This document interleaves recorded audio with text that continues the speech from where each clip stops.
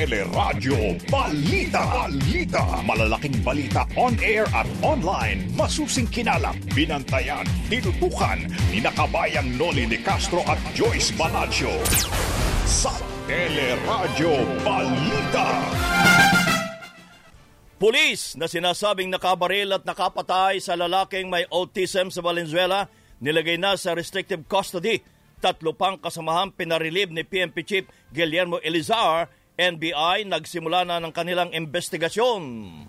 NBI binigyan ng 10 araw ng Department of Justice para magsumite ng report sa sinasabing bakuna at vaccination slot for sale. PNP binuksan naman sa DOJ ang record ng mga hinihinalang extrajudicial killings sa drug war ng pamahalaan. 16 pang nag-swimming sa gubat sa Ciudad Resort sa Caloocan, nagpositibo sa COVID-19. Homeowners sa resident sa Quezon City na kinasuhan dahil sa pool party, nagpaliwanag na. COVID-19 information caravan sa Sorsogon ipinagpaliban matapos magsuntukan ang 2 opisyal.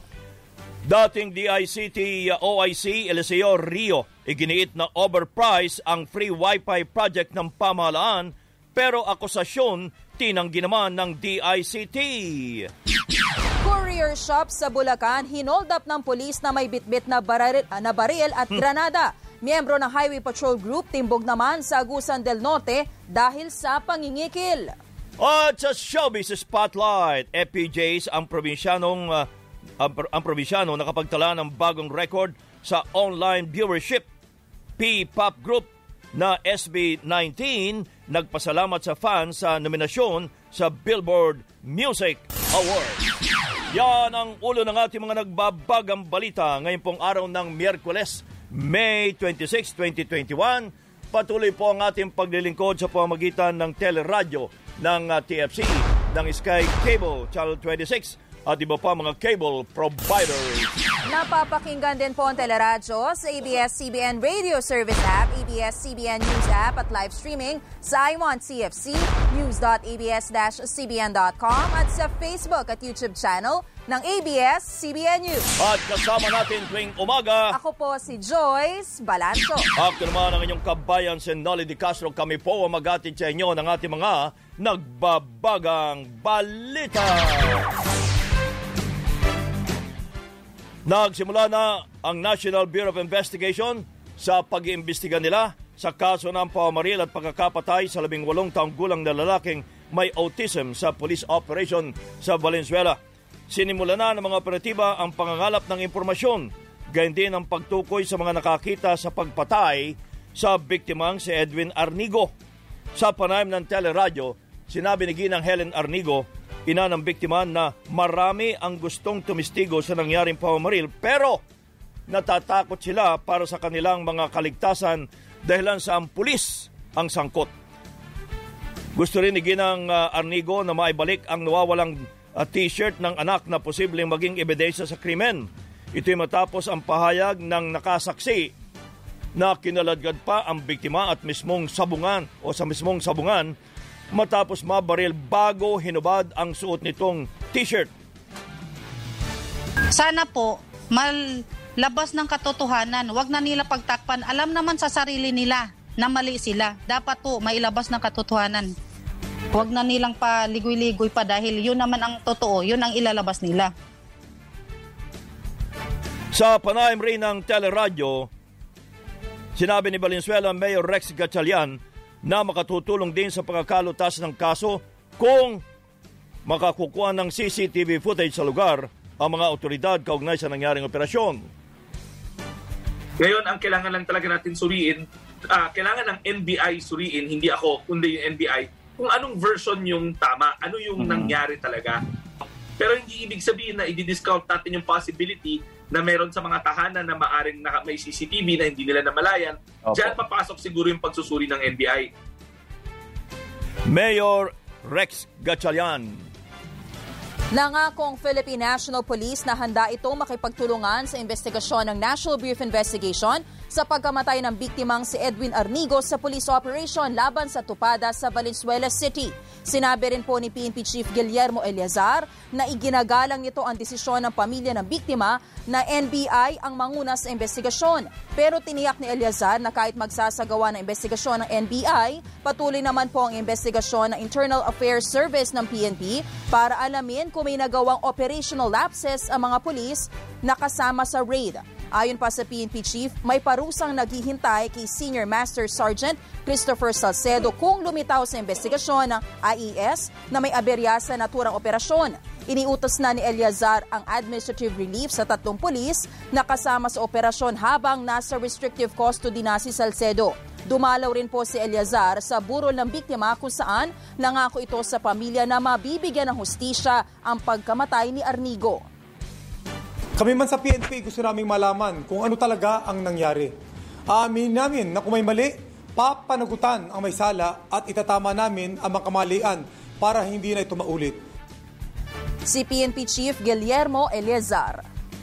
Iginit ng ilang grupo na hamon sa katapatan ng bagong PNP Chief, si General Eleazar, ang sinasagawang investigasyon sa sinasabing extrajudicial killings sa ilalim ng war on drugs ng pamahalaan.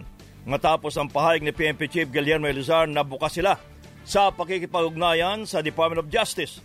Kaugnay ng pag-alam sa 61 kaso na sinasabing extrajudicial killings na isinagawa sa operasyon ng mga pulis. Ayon sa National Union of People's Lawyers at International Watchdog na Human Rights Watch, kakarampot lang ang naturang mga kasong iimbestigahan. Gayong mahigit sa 20,000 ang napatay sa madugong drug war ng Duterte administration. Sa kabila nito, umaasa naman ang naturang mga grupo na may mangyayari sa gagawing investigasyon dahil na rin sa magandang reputasyon ni General Eleazar. Sa ibang mga balita, umabot na po sa 20 ang mga nagpositibo sa COVID-19 sa mga nag-swimming sa gubat sa Ciudad Resort sa Caloocan. Ito'y matapos magpositibo sa COVID-19 ang 16 pa nagpunta sa resort noong Mayo 9. Ayon sa lokal na pamahalaan, asymptomatic ang lahat ng pasyente at nailipat na sa mga quarantine facility. Mahigit 200 naman ang na-contact trace na ng LGU at patuloy na binabantayan ang kanilang kondisyon. Nauna nang ipinasara ng permanente ang resort at kinasuhan na rin ang mga opisyal nito pati na ang chairman ng Barangay 171. Nagpaliwanag ang presidente naman ng Homeowners Association sa Quezon City, kaugnay naman ang nangyaring pool party at inuman at sayawan sa lugar kung saan 54 naman ang nagpositibo sa COVID-19. Nauna nang sinabi ng lokal na pamahalaan na kakasuhan nila ang presidente ng homeowners dahil sa insidente. Ginagawa naman po lahat ng aming wala naman po sweldo ang pamunuan po kundi isa po kaming volunteers, gumagawa po kami ng lahat ng ikakaganda ng lugar namin, tapos dahil dito sa mga matitigas ang ulo ng puto, apektado po kami, higit po lalo ang pamilya ko.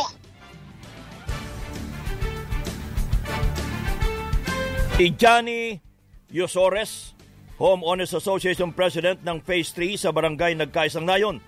Sa 54 na nagpositibo, 31 ang dinala sa quarantine facilities pero 12 sa mga ito pinauwi na rin. Ayon naman kay Barangay Nagkaisang Nayon Chairman Feliciano de la Cruz, nainitan ang mga residente kaya sila nag-pool party.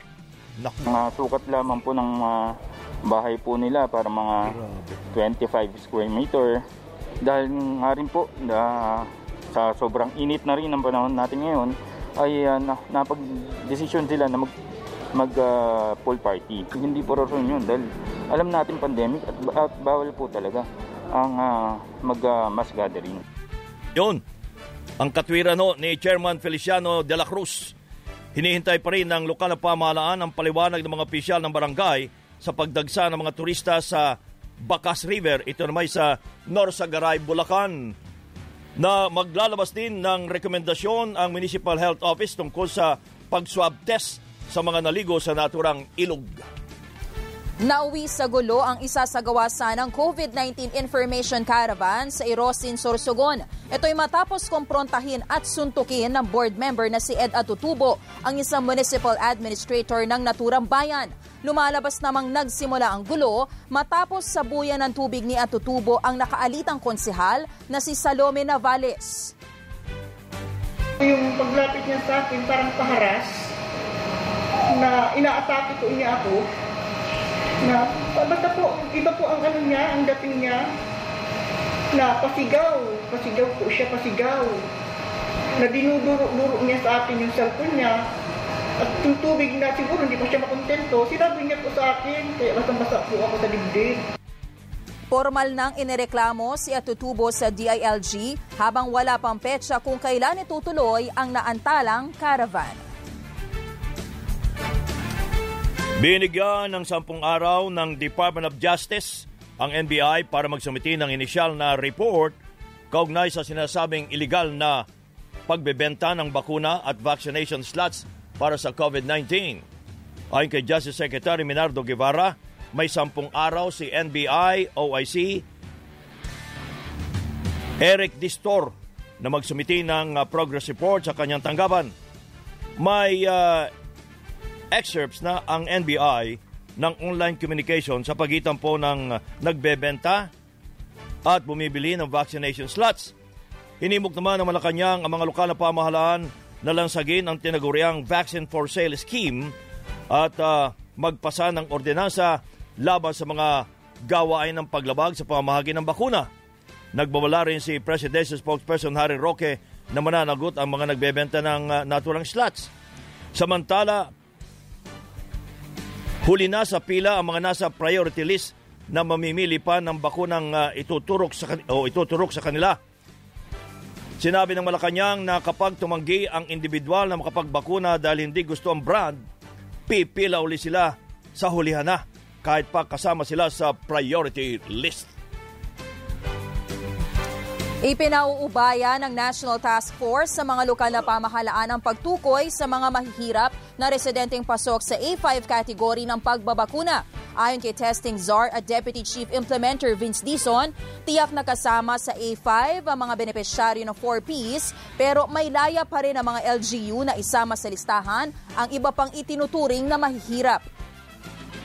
Bibigyan natin ng flexibility ang ating mga local government chief executives para i-determine sino ang mga kasama sa A5. Kasama na rin dyan ang mga kasambahay at iba pang mga populasyon na mahihirap pero not necessarily nasama sa 4Ps. Aminado rin ang Malacanang na mahirap paghiwalayin ang mga pasok sa A4 o economic frontliners at A5 categories. Target ang pamahalaan simula na po sa Hunyo ang pagbabakuna sa A4 at A5 groups, kaya nakatakdang ilabas na ngayong linggo ang mga patakaran sa pagbabakuna sa kanila.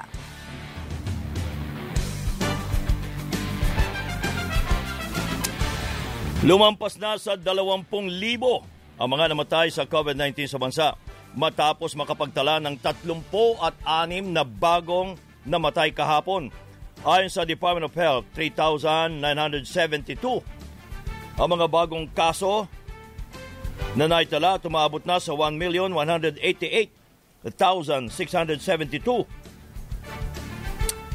Ang kabuang COVID na kaso sa Pilipinas. Dahil sa patuloy na pagdami ng mga kaso, sinailalim na sa lockdown ang 6 pang barangay sa Iloilo City, kasabay ng pag-upad ng MSCQ sa buong lungsod. Binalik naman sa GCQ ang General Santos City hanggang sa katapusan ng Hunyo. Ayon po sa local IATF ng Gensan, puno na ang mga ospital sa lungsod, kaya ang mga may importanteng lakad na lamang ang pinapayagan lumabas. Samantala, nagpositibo naman sa COVID-19 si Davao Oriental Governor Nelson Dayanghirang at kanyang misis. Naka-quarantine mag-asawa at sinimulan na rin ang contact tracing sa mga nakasalamuha nila. Okay. Sisimulan na po ng Department of Science and Technology ang pag-aaral kung posible at epektibo pa rin po laban sa COVID-19 ang paghahalo ng magkakaibang brands ng bakuna. Ayon kay DOST Undersecretary Rowena Guevara, gagamitin sa clinical trials ang Pfizer, AstraZeneca, Moderna, Sinovac at Sputnik V pero hindi pa tiyak kung alin sa mga ito ang paghahaluin. Ang aming gagawin, dalawang klase. Yung una, yung first dose mo is one brand, yung second dose mo is another brand. Tapos, meron din tayo yung pangalawang klase, pangalawang part ng study, yung tinatawag nating boosters. So, kunyari, na-iniksyonan ka ng brand na pareho for dose 1 at saka dose 2. Ngayon, magkakaroon ka ng booster or third dose na ibang brand. So, yun yung mga aaralin natin. Bukod sa Pilipinas, nauna na rin nagsagawa ng pag-aaral ang ibang mga bansa sa paghahalo ng magkakaibang brands ng COVID vaccine. Kabilang na po dito ang Canada, China, Finland, France, Norway at South Korea. Sa ngayon ay mahigit 4.3 million doses na ng bakuna ang naiturok sa mga Pilipino. Kung ang numerong ito lang ang pagbabasehan, pangalawang Pilipinas sa pinakamaraming naipamahaging bakuna sa Southeast Asia. Pero kung isa sa alang-alang naman po, ang dami ng populasyon ng bansa sa bilang ng mga naiturok na bakuna, nasa ilalim ng bahagi ng listahan ang Pilipinas. Nauna na pong sinabi ng mga eksperto na mahalagang inihahambing ang bilang ng mga naipapamahaging bakuna sa bilang ng populasyon dahil dito makikita ang totoong sitwasyon. Kaugnay po niyan ay lilinawin pa natin ang naturang bagay mula kay Yusek Rowena Cristina Guevara, ang Research and Development ng Department of Science and Technology, DOST. Yusek, magandang umaga po. Salamat po sa pagkakataon. Magandang umaga, kabayan. Po. Yung mix and match, hindi nangangahulugan na kapag kayo halimbawa ay nabakunahan ng Sinovac, kahit anong brand ay pwede na sa susunod ng pagbabakuna sa inyo? Tapos na yan kayo po ang ating pag-aaralan, kabayan, kung pwede. Ano yun? After first dose o after second dose? Dalawang klase yung experiment natin. Yung first experiment natin, magkaiba yung first at second dose. Yung second experiment natin, yung first at second dose pareho, tapos may third dose na booster ang tawag natin. Booster na yun? Apo. Mga ilang months after ang booster, pinag-aaralan din po yon? Opo, kabayan. Bali, pagkatapos po tayong ma-iniksyonan ng pangalawang dose, babantayan po kung ano yung immune response natin at malalaman kung kailan dapat maglagay ng booster. Okay. So wala pang sinasabi kung ilang months pa? Hindi pa po natin alam. Kasama po yan sa pag-aaralan. Oo. Ang ibang bansa pala nagsasagawa na rin ganun ng mix and match. Opo, kabayan. Okay. Opo. Yusek, ito'y hiwalay po ba sa gagawing solidarity trials ng WHO? Kasi I believe soon magsisimula na rin po yan dito sa Pilipinas. Ibang-iba po yung sa WHO. Yung sa WHO po ay clinical trial phase 3. Wala pa po yung emergency use authorization. Kakatapos pa lang po yan ng phase 2 clinical trial. Pero ang WHO, ano naman po ang advice nila pagdating po sa ganitong paghahalo-halo po ng iba't ibang COVID-19 brands? Ang WHO po ay positibo naman po sa paggagawa ng mga trials nito. Kaya nga po maraming bansa na po ang sumusubok na mag-study kung ano nga ba mangyayari pag nag-mix and match ka. At saka po, maganda dyan, maaral natin kung ano epekto niyan sa Pilipino mismo. Opo. Based dun sa mga nakita na natin pag-aaral sa ibang bansa, meron na po ba kayong mga nakitang possible combinations na positive po yung resulta? Alam mo kasi yung set ng ating bakuna, iba sa bakuna sa ibang bansa eh. Kunyari sa Spain, sa kanila ay Pfizer yung kanilang pangalawa. So sa atin kasi wala pa tayong ganung kadaming Pfizer, so hindi natin magagawa yon. So kung ano yung lima nating bakuna, yun yung pag-mix natin. Pfizer at saka Moderna ho, Yusek? Pwede pong ganon. Sa atin pwedeng Sinovac, tapos Pfizer, Sinovac, tapos Moderna, or pwede ding Pfizer, Moderna. Depende po kung ano yung meron tayo kasi hihingin po natin sa supply ng DOH ang gagamitin natin sa study. Paano naman po natin pipiliin yung mga lalahok dito? Yung mga nabakunahan na po ba, for example, na first dose? O yung mga hindi pa talaga completely nababakunahan ang dapat sasali po dito? Ang sasali po dito hindi pa dapat nababakunahan kasi kailangan po nating aralin kung ano yung kanyang health situation bago po mag-umpisa yung bakuna.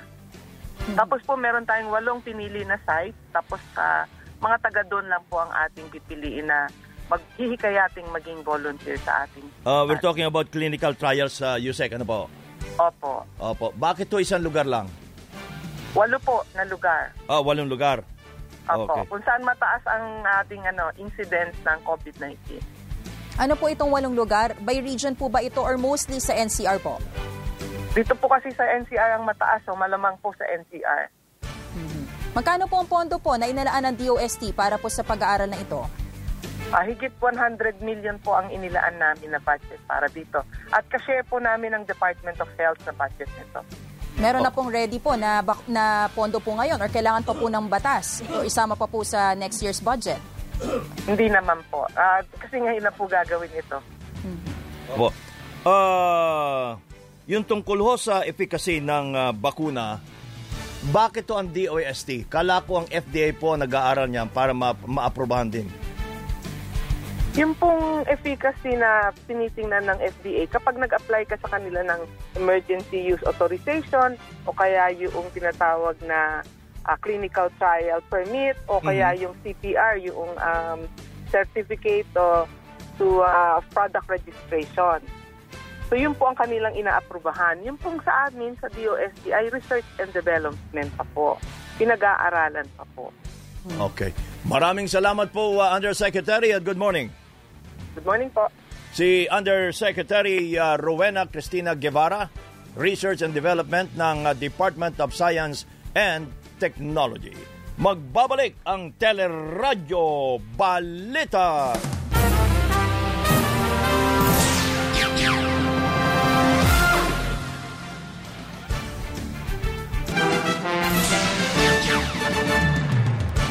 Patuloy po ang mga balita. Iginit ng Malacanang na masyado pang maaga para masabing kulelat ang Pilipinas pagdating sa paglago ng ating ekonomiya sa buong Asya.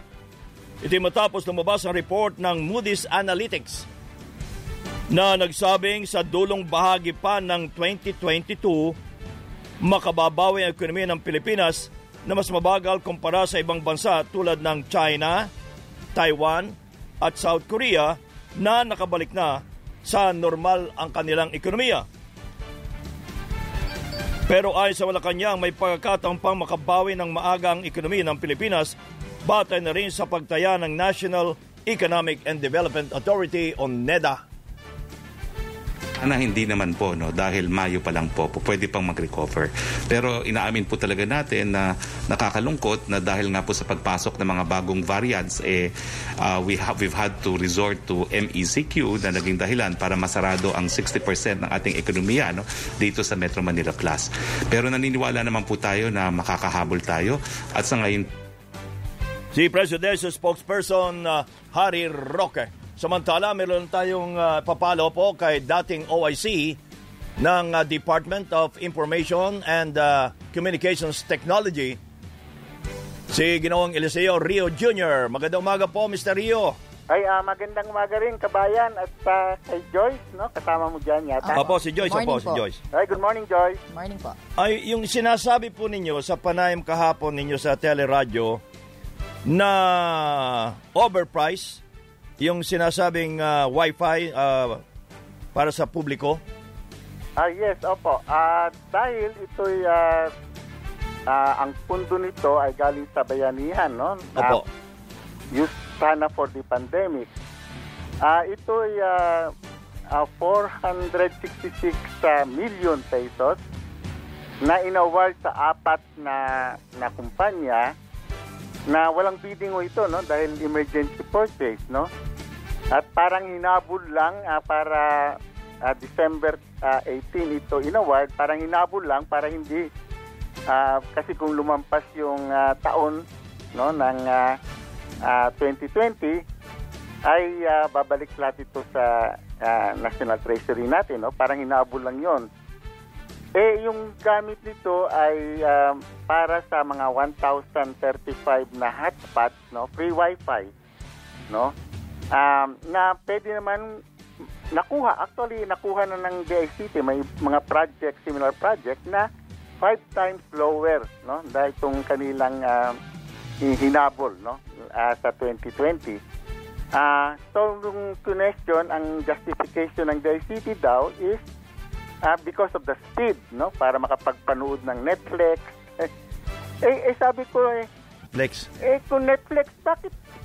Wala naman tayong pakialam sa Netflix. Ng gobyerno kung ano, Opo. let them pay, no?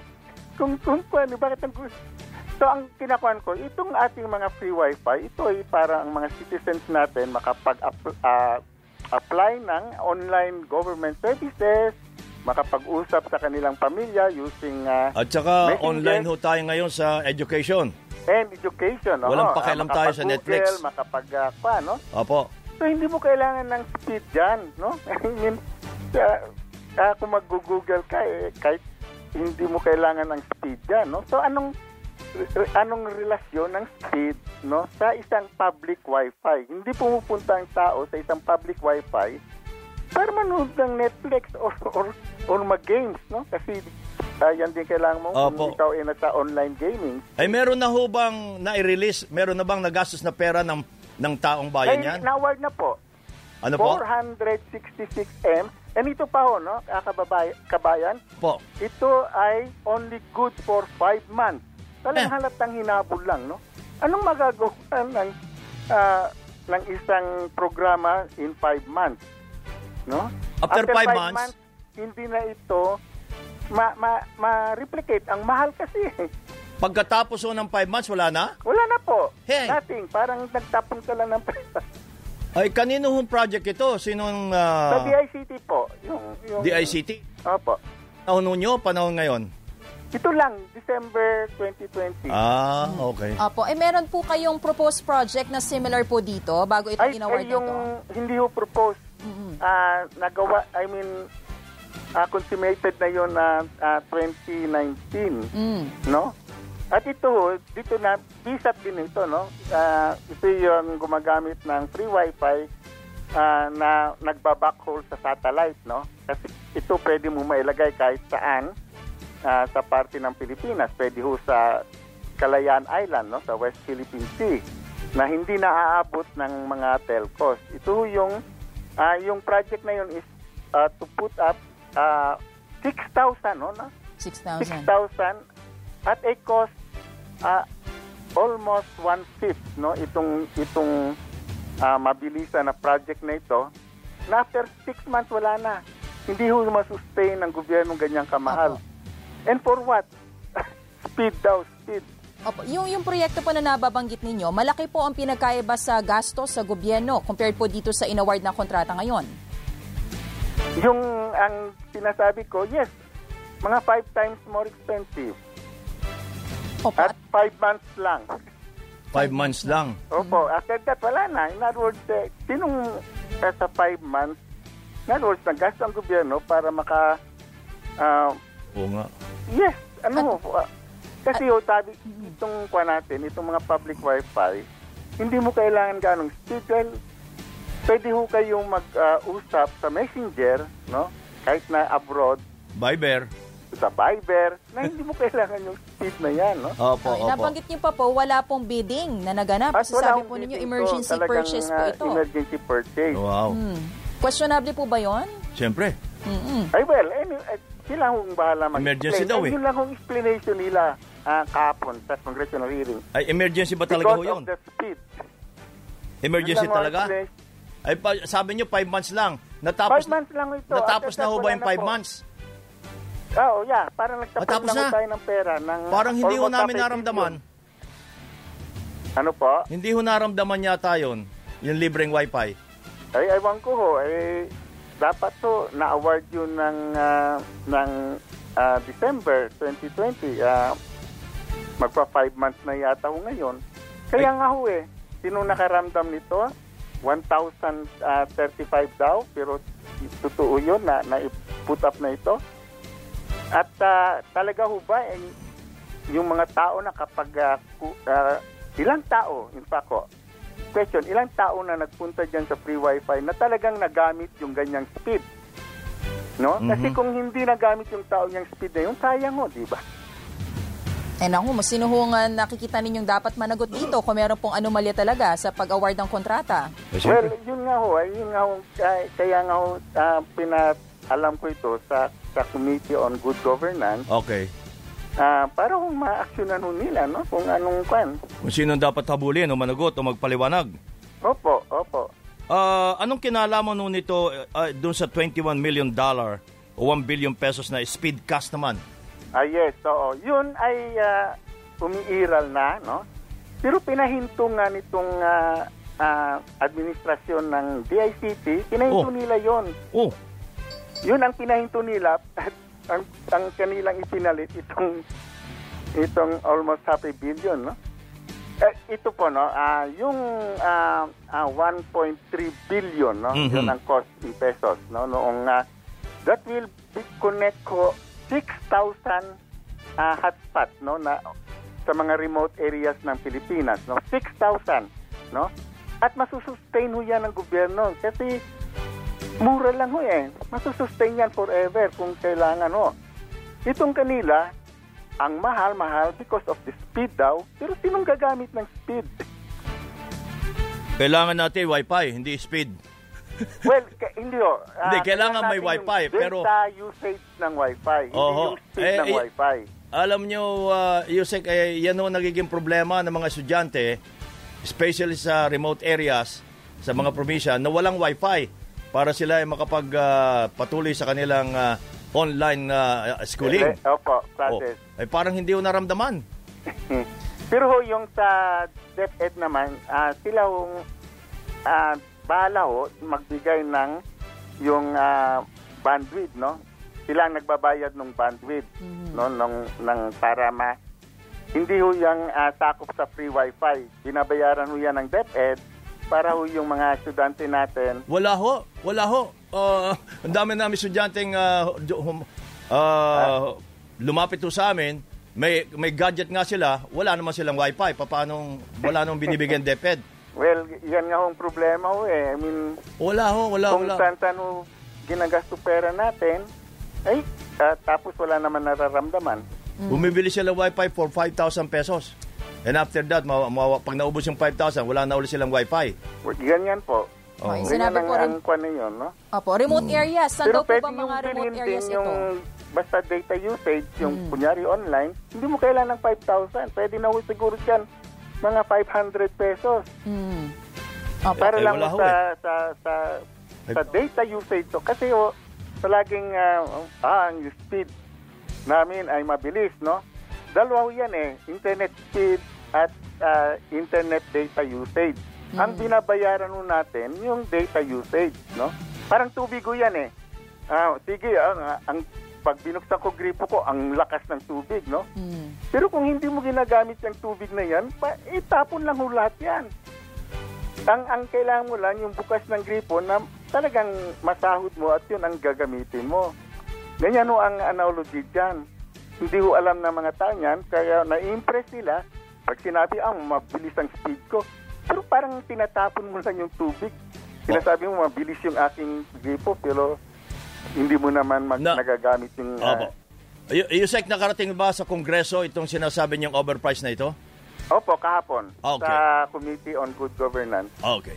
Maraming salamat po. Abangan namin kung ano mangyayari ho dyan, kung ito makakarating ang kaso sa Ombudsman. Maraming salamat po, Yusek. Sige, thank you very much. Si dating Yusek OIC ng Department of Information and Communications Technology, DICT. Lumusot na sa ikalawang pagbasa ng Kamara ang panukalang Bayanihan 3. Pero sa orihinal na 405 billion pesos na pondo, ibinaba po ito sa 401 billion pesos na lamang. May 3 yugto of phases ang Bayanihan 3, kabila ang first phase na nagkakahalaga ng 165.9 billion pesos. Pasok dito ang unang tranche ng 1,000 pisong ayuda para sa lahat ng mga Pilipino, ayuda para sa mga pamilya, wage subsidies, ayuda sa mga nawalan ng trabaho, medical assistance program at ayuda para sa basic at higher education. Sa kabuuan, 216 billion pesos sa kabuuang pondo ay ilalaan para sa ayuda for all.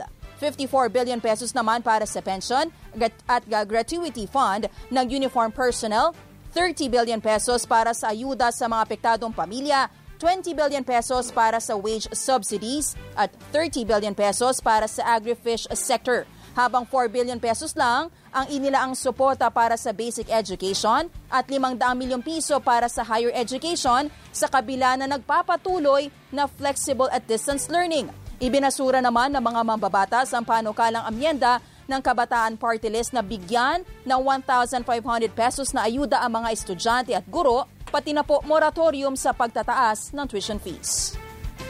Pinaubayan ng Malacanang sa Department of Foreign Affairs ang opisyal na paghain ng mga protesta laban sa panatili ng mga barko ng China sa Exclusive Economic Zone ng Pilipinas. Ayon sa Malacanang, ito'y dahil hindi makakumpirma ang naunang ulat ng US-based Similarity na inilabas noong April 28 ayon kay spokesman Roque. Meron naman 11 barko ng China ang namataan sa Julian Felipe Reef bukod pa sa 158 na namataang malapit naman sa McKinnon Reef at 87 pa ang naglalayag malapit naman sa Burgos Reef. Iginit ni Secretary Roque na DFA dapat ang magdesisyon kaugnay nito dahil wala niya siyang idea kung paano hinaharap ng National Task Force on West Philippine Sea ang ganitong klaseng mga insidente. Matatandaan na sinabi ng Pangulong Duterte na si Roque lamang ang pwedeng magsalita tungkol sa issue ng West Philippine Sea. Nakatakdang ianunsyo na isang bayan opposition coalition sa Araw ng Kalayaan ang listahan ng mga pagpipiliang kandidatong i-endorso para sa halalan 2022. Sa panayam ng teleradyo, sinabi ni isang bayan co-convener, Attorney Howard Calleja, na sa June 12 nila ilalatag ang mga napupusuang kandidato para sa pagka-presidente, vice-presidente at 12 senatorial candidates. Ayon kay Attorney Calleja, ilalatag nila ang listahan sa pamamagitan ng uploaded portal link kung saan online ang magiging selection process ng publiko para sa napupusuang mga kandidato. Ito anyang pagbabasehan ng pinal na listahan ng i-endorsong kandidato ng koalisyon na posibleng ilabas sa katapusan ng Hulyo o kalagitnaan ng Setyembre. Among the choices, I said we have about 5 to 7 names na ilalagay doon for position of President and Vice President. And about, in my last count, about 20 names that we would place as choices for the positions of 12 senators for next election. So gusto po namin marinig ang pulso ng mamamayang Pilipino. Samantala, naniniwala naman si Vice President Leni Robredo na kailangan magkaisang oposisyon para sa darating na halalan. Sa isang virtual leadership forum, sinabi ni Robredo na isang kandidato lang dapat ang i-endorso ng oposisyon para sa pagka-presidente sa darating na 2022 elections. Buong puso din anya niyang susuportahan ang sinumang mapipiling i-endorsong kandidato ng oposisyon. Umapila ang Department of Tourism sa Interagency Task Force na luwagan ang travel requirements sa mga nakakompleto na ng 2 doses ng COVID-19 vaccine. Ayon kay Tourism Secretary Bernadette Romulo Puyat, umasa rin siyang papayagan na ang pagbiyahe palabas ng NCR Plus pagdating ng buwang Hunyo. So ngayon nag-GCQ na tayo, strict GCQ. We again asked, pwede na ba from NCR to travel out as long as may test before travel? You know, in the province of La Union, the LGU already came out with an EO. If kung fully vaccinated, hindi na kailangan ng RT-PCR. Yes, so that's really up to the LGU. Last 2019, tourism contributed 12.7% to the country's gross domestic product.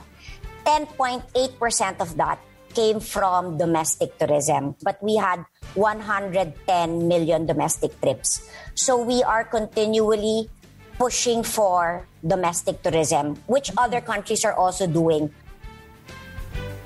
Minungkahi rin ng DOT na paikliin na sa 7 araw ang mandatory quarantine ng mga uuwing OFW at mga banyagang turista. Ayon pa sa DOT, gusto nilang gayahin ang quarantine requirements ng Hong Kong at Thailand na nagtakda ng Green Lane sa mga pasaherong nabakunahan na.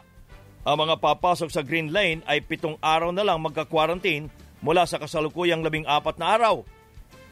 Ayon pa rin sa DOT, masyadong magastos lalo na para sa mga balikbayan ang mahabang quarantine sa mga hotel. Ihihirit po ng pribadong sektor sa Department of Health na payagan silang gamitin muna pang first dose ng mga AstraZeneca vaccines na inaasahang darating sa Hunyo. Sa panayam ng teleradyo, sinabi ni Presidential Advisor for Entrepreneurship, Joey Concepcion, na tinatayang nasa 1.2 million doses ng AstraZeneca ang darating sa Hunyo. Kung papayag ang DOH na gamitin itong pang first dose, 1.2 million agad na manggagawa ang makakakuha ng bakuna. Sinabi ni Concepcion na 3 buwan naman ang pagitan ng first at second dose ng AstraZeneca, kaya hindi naman kakapusin ang supply para sa second dose kung maayos naman ang schedule at delivery ng mga susunod na order ng bakuna. Tiwala si Concepcion na papayag dito ang DOH, lalo't ginagawa na rin ngayon ng mga lokal na pamahalaan ang ganitong sistema. Sayang naman if we just keep it sa storage ng Zwellig for the next 2 months, might as well use it as first dose for others. So, yun ang plano namin. Pero dapat makita muna namin yung exact date of arrival and exact quantity from June, July, August, September, October, November, December para walang, there will be no surprises. Si Presidential Advisor for Entrepreneurship, Joey Concepcion. Samantala, prioridad na Department of Health sa pagbabakuna kontra sa COVID-19 ang NCR Plus 8. Sa isang pahayag, iginit ng ahensya na suportado nila ang direktiba ng Pangulong Duterte na gawing prioridad sa pagbabakuna ang NCR Plus 8 areas. Kabilang po dito ang Metro Cebu, Metro Davao, Bulacan, Batangas, Cavite, Laguna, Pampanga at Rizal. Sa pinakahuling tala ng Department of Health, 67% na ng supply ng bakuna ang naibigay sa NCR, Region 4A, Region 3, Region 7 at 11. May mga balita pa tampok sa Teleradyo Balita.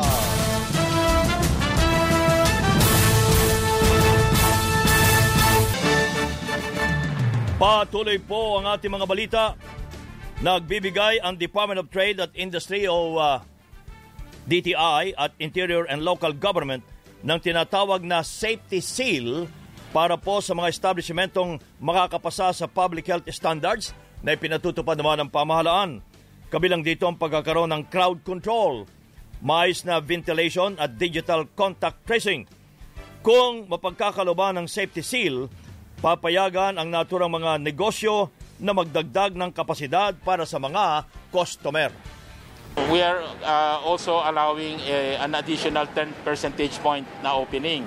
So kung 20% at may, let's say, yung restaurant ay may safety seal, allowed pong mag-increase ng capacity. Yun po yung benefit din ng safety seal.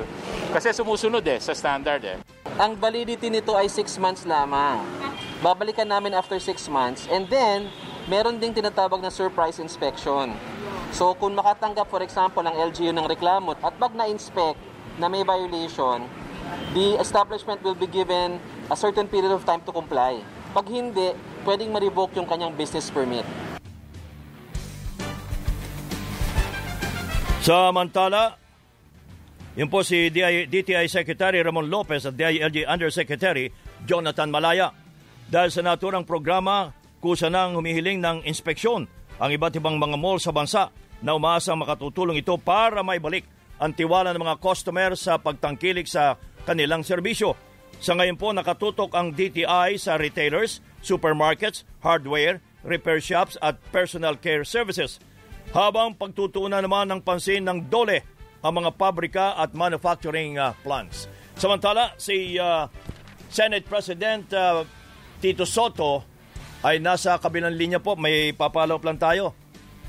Senator? Yes, sir. Magandang umaga po. Morning, kabayan. Kamusta na kayo? Opo. Kasi naalala ko lang, nung ako'y nasa Senate, di ba may pinasa tayo tungkol dyan sa paglikha ng PIDEA? Oo, yung Republic Act 9165. Okay. Anong kapangyarihan ang binigay natin sa PIDEA? Binigay natin kapangyarihan sa kanila yung overall na pakikilaban sa problema ng illegal drugs at ng drug abuse. Okay. Magkaiba yung dalawang yun Ang masyadong na-centralize yung thinking ng iba, lalo na ng government ngayon tungkol sa enforcement. yung 4 na major concerns ang pinasok natin noong araw, di ba? Kung tatandaan mo, yung enforcement, prosecution, prevention, and rehabilitation. Yun ang pagsagupa sa illegal drugs at drug abuse. Hindi pwedeng puro enforcement. Sapagkat habang may drug dependent, may magbebenta. Opo. Pag wala nang bibili, wala magbebenta. Di ba? Kaya nandoon yun. Kaya lang, nung pagkatapos nung nag-umpisa nun, si Joey Lee na una na upo, ayos yun. Tama yung takbo. Yung mga nakapalit-palit na, hindi nakuha yung pinakabuod na gusto nating gawin doon sa ng Philippine Drug Enforcement Agency na enforcement arm ng Dangerous Drugs Board. Nakapaloob nga lang dapat yun, parang supervisor din sila ng mga ibang narcotics enforcement units ng buong Pilipinas. Di ba? Nangyari, nagkaroon, yung mga naupo thereafter, naging private, naging army, hindi naman private, naging army, naging sariling enforcement unit lang. Hindi yung laman ng gusto natin nung academy at saka nung pagkaka-create. Yun. Yan ngayon ang isa sa mga dahilan kung bakit nagkagulo yung PNP at saka PDEA. Kung sinunod pala yung laman ng batas, hindi magkakaganyan. Yung misencounter na hindi mangyayari. Hindi. Kaya nga ako naman, meron na akong final ngayon na bill na ginagawa ng Presidential Drug Enforcement Authority at nagkaroon na ng 4 na bureau, pare 5 bureau na nakalagay sa ilalim niya. Kaya hindi na magkakaganyan sapagkat dapat ay supervisor sila ng PNP. So in other words, under sila ng PNP? Under nila ang PNP? Under ng mga, nila ang PNP pagdating sa enforcement. At hindi na sila kailangan na sila mismo ang nagbabypass. Ang PNP nagbabypass, sinusupervise nila. Yun ang medyo nalito ako. Sabi ko, bakit ganun? Samantalang pinalakas na nga ang kampanya sa droga sa pagkakabuo ng Philippine Drug Enforcement Agency. Parang ginaya din natin yun sa states. USDA. Yes, USA. Yung ganun yun sa USDA. Nakita mo, ilan lang ang US. Dito nga sa Pilipinas, 2 lang ang DEA, ang USDA, pero nakaka-operate Di ba? Sapagkat sila parang kumbaga sa may supervision sila o saka tumutulong sila. Katulad yan, kung merong isang bypass na ganyang malaki, ang mangyayari dyan, yung 2-3 PDEA naka-assign doon sa narcotics unit ng PNP, malilista nila, ito dapat ang gawin, ito, ganito, so supervise nila. Pareho nung ginagawa sinasabi ni Wilkins Villanueva ngayon na hindi raw sinunod yung ganito, hindi sinunod yung ganyan, hindi sinunod yung mga dapat gawin, yung mga sinasabing gano'n. Hindi dapat mangyari yun. Kung merong maayos na patakaran na sinusunod. Opo. Tito Sen, good morning. Si Joyce Balancho po. Yeah, Opo. Joyce. Kasama ni Kabayan. Dito po sa inyong proposed bill, meron din po ba ditong provision addressing yung naging concern sa naging Senate hearing, yung paggamit daw po ng mga bilanggo bilang asset? Wala yun. Pero yun, nandun sa nasa PNP yan. Nasa kamay ng enforcement yan. Hindi kailangan ng batas. Hindi kailangan ng batas doon. Okay. Sapagkat ang sasabihin yan, kung yun nakakulong sa Muntinlupa, may malaki na silang violation. Pero kung sasabihin nila na hawak nila, detainee nila, tapos gagamitin nila sa bypass, nangyayari talaga yun. Meron nga kasing bagong sinasabi sa Supreme Court tungkol sa issue ng plea bargaining. Opo. Doon din po sa pagdinig sa Senado, naging malinaw na po ba yung tukol daw po sa nawawalang 1 million budol money? Hindi daw nawawala. Nakasurrender daw sa custodial office. Opo. Ang Senado po ba, meron pa pong continuation itong pagdinig na ito? Meron. Kasasubmit na sa akin kahapon ni Director Eric Destor ng NBI noong kabuuan ng investigasyon nila. Kasi narinig niyo yung sinabi ng PNP at napakahaba ng presentation. Narinig din natin ang presentation ng PDEA. Pero yung investigasyon ng NBI, pinakamahalaga doon. Siguradong marinig natin sa dalawang side yung pabor sa kanila. Siyempre. Pero yung sa NBI, malamang ilabas namin sa floor yung report ng NBI pagka na kompleto na. Pinadala sa akin kahapon ni-review ko ngayon. Okay. Senator, Senate Yes, President, maraming salamat ha. Yes, sir. Thank you. Dapat siguro thank you. bilis-bilisan to para maiwasan na yung mga ganyang misencounter ng Yun na dalawa. nga sinasabi ko noon pa. Alam mo ba, nung unang hearing, kumukontra sila doon. Hindi naintindihan yung batas ko. Hindi naintindihan kumukontra.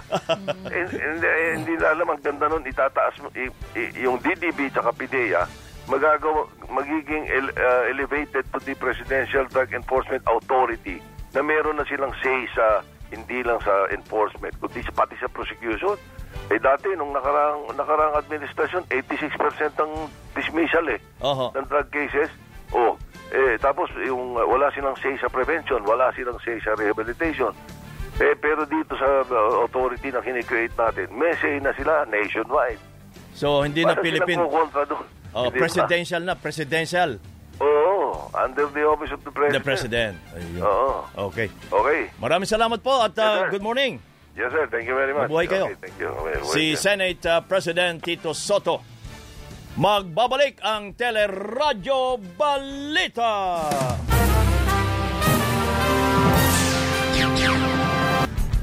Samantala, pinagbabawal muna sa loob ng 2 linggo ang pagbalik po sa bansa ng mga Pilipinong deportee na nanggagaling naman sa Sabah na dadaan ng Zamboanga. Kasunod ng apila ni Mayor Maria Isabel Climaco Salazar dahil tumataas nga ang kaso ng COVID sa Zamboanga. Ayon kay Mayor Climaco, puno na ang mga ospital sa Zamboanga kaya dapat munang kontrolin ang pagpasok ng mga tao. Sa ngayon po ay 1,233 ang active COVID-19 cases sa Zamboanga City. Samantala, isinailalim naman sa state of calamity ang Eastern Samar dahil sa pagkalat ng African swine fever sa lalawigan. Ayon kay Provincial Administrator Nelson Cortez, mahigit 400 baboy na ang pinatay sa bayan ng Dolores dahil sa ASF. Binabantayan din umano ang mga bayan ng Oras at Canavid kung saan ilang baboy na rin po ang namatay. Inirekomenda naman ang paghihigpit sa border control para maiwasan ang pagpasok ng mga baboy na may ASF. Sa Bulacan, arestado ang isang pulis na nakatalaga sa Quezon City Police matapos pagnakawan ang isang courier shop sa bayan ng San Miguel. Bitbit pa ang granada at baril ng pulis. Nagdeklara ito ng hold-up na ito'y si Police Corporal Moises Yango at tinangay ang 5,000 pisong kita ng naturang establishmento. Kadamang naaresto ang suspect at na-recover sa kanya ang ninakaw na pera pati na po ang ginamit nitong baril, granada at mga ID. Ipinag-utos na ni PNP Chief Elazar ang pagsibak sa serbisyo sa suspect na maharap sa patong-patong na kaso. Arestado rin po ang 3 babaeng itinuturong utak ng isang investment scam sa entrapment operation ng NBI. Modus ng mga suspect na magpakilalang pastora at manghikayat ng mga mabibiktimang mag-invest sa crudo at cryptocurrency kapalit ng mas malaking kita. Tinatayang aabot sa halos 3 milyong piso ang natangay ng mga suspect sa 2 nagreklamong biktima. Mahahanap ang mga suspect sa kasong syndicated estafa at usurpation of authority. Sa Agusan del Norte naman, arestado ang isang miyembro ng PNP Highway Patrol Group matapos ireklamo ng pangingikil sa Cabadbaran City. Dinampot sa entrapment operation si Police Staff Sergeant Ronelo Tering matapos umanong kikilan ng 10,000 piso ang complainant kapalit ng pagpapalabas ng na-impound na dump truck. Spotlight! Wow, nawala ito ng 2 araw.